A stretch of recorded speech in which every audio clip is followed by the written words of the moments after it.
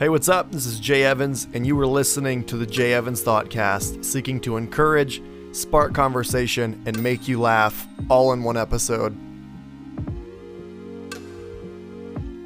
Before we dive into this week's episode, I want to make a quick look back at last week's episode. My friend Joey Coons pointed out to me that I could have been a little bit more clear on distinguishing between convictions and commands from God. A good example would be talking about some people thought it was wrong to eat certain things and drink certain things. Those are conviction matters, and then there are command matters, such as, let's say, not having sex before marriage, or gossiping, or lying, or stealing. Those are not conviction matters. The Bible is pretty clear on how those are wrong. And in the last week's episode, while I still feel that the episode was fine, I could have been more clear about that. So please forgive me, and let's dive into this week's episode. This episode is one that I have taken more seriously than any other episode because I don't want to get it wrong. This is the second time I've recorded this whole episode. I recorded a 15-minute version of the first episode, and I felt that wasn't good enough, and I want to do it again because I don't want to belittle any pastors. I don't want to, come across on a high horse, but I think church bullies are a problem that need to be talked about. How do we respond? What can we do? So let's look at some scripture before we get in, talking about pastors and elders, which in those words are synonymous for the same thing in the original language. 1 Peter 5, 2 and 3, care for the flock that God has entrusted to you. Watch over it willingly, not grudgingly, not for what you will get out of it, but because you are eager to serve God. Don't lord it over people assigned to your care, but lead them by your good example. Titus 1:7, for an overseer as God's steward must be above reproach. He must not be arrogant or quick-tempered. And then 1 Timothy 5:17, a verse that I want to keep in mind through this discussion. Let the elders who rule well be counted worthy of double honor, especially those who labor in the word and doctrine. James McDonald was the pastor at a church called Harvest Bible Chapel, and recently he was fired. I'm going to read a couple lines from the article posted about it by Religion News. His departure follows years of controversy over McDonald's leadership style and the church's finances.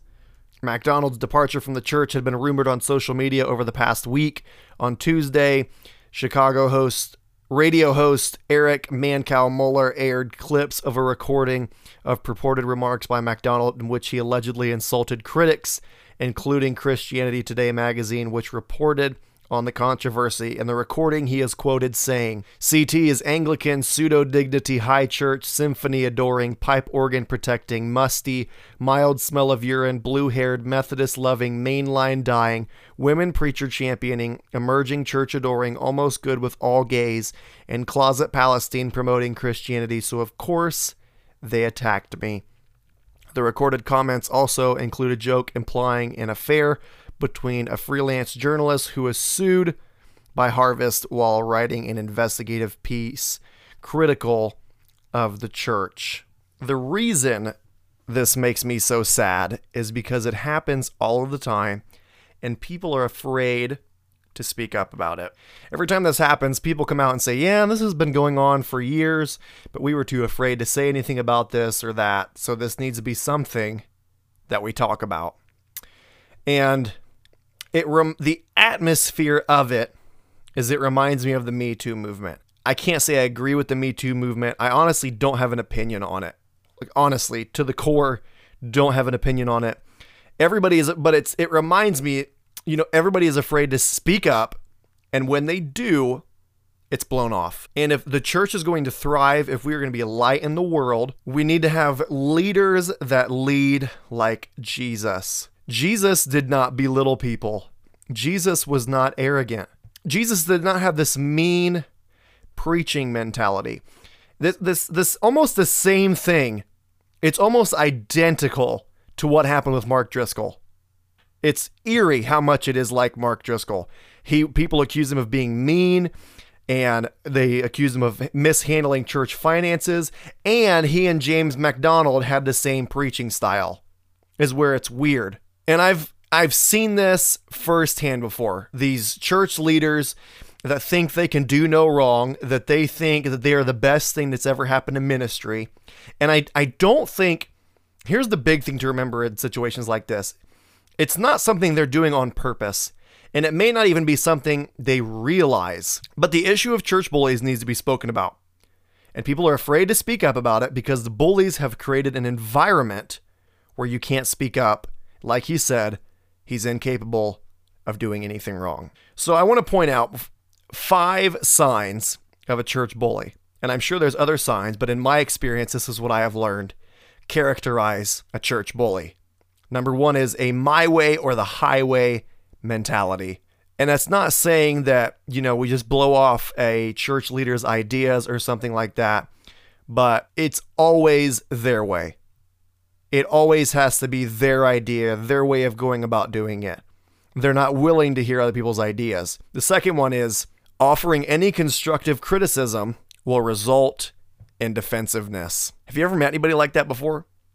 I think one of the biggest signs of, maybe the biggest sign of Christian immaturity is the inability to heed constructive criticism. They take it personally.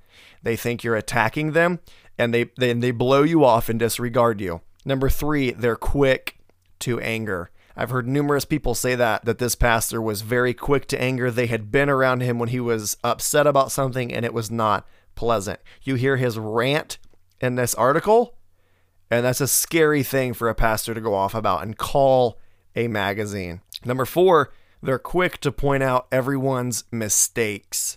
Never theirs. They're always looking out for other people's mistakes because of their deep-rooted insecurity. Number 5, no accountability. Nobody to tell them they're out of line. Nobody to tell them you can't do that.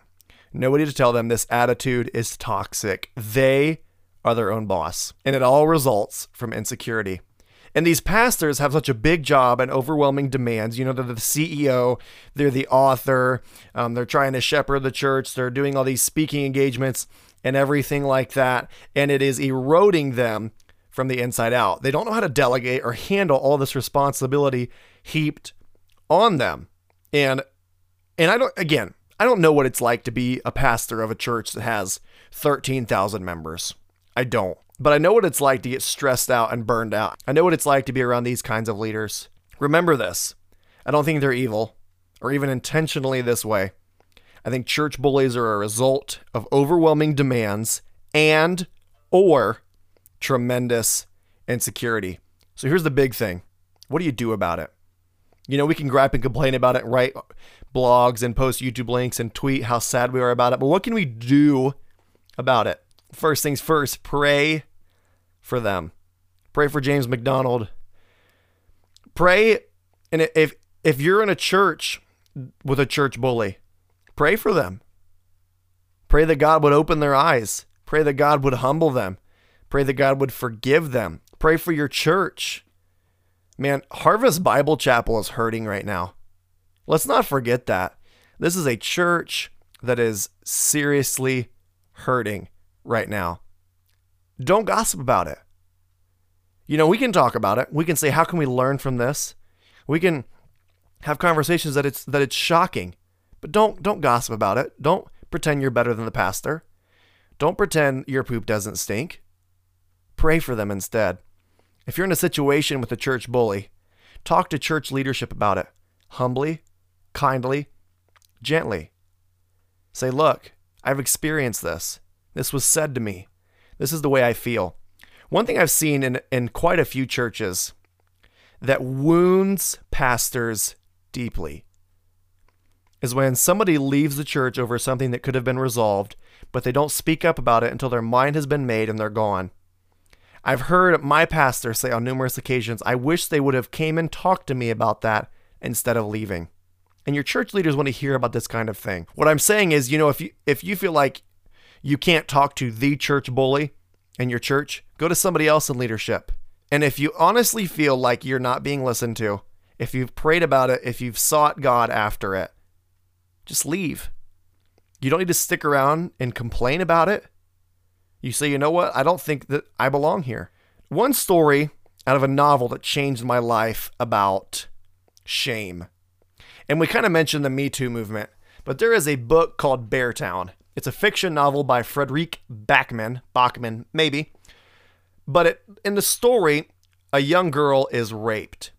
And it spends a few chapters describing what she is feeling and the days of shame and regret that she has felt. And it was pretty eye-opening to me. And again, it's not the same as experience, but a lot of times church bullies are giving verbal abuse. So if you want some insight into that situation, there's an affiliate link in the show notes below for Beartown.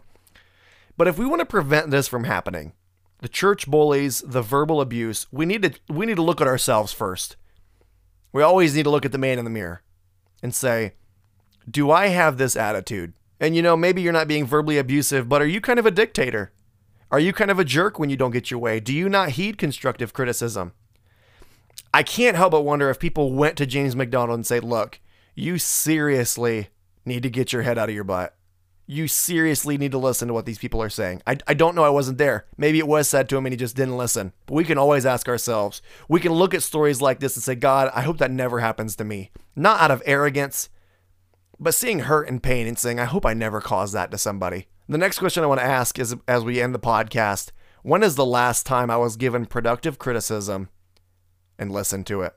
I didn't take it personally. I didn't feel like I was attacked. I didn't blow it off. But I think that's a big sign of church bullies, is because they're so insecure. Man, I think that is so deep in these pastors, is insecurity.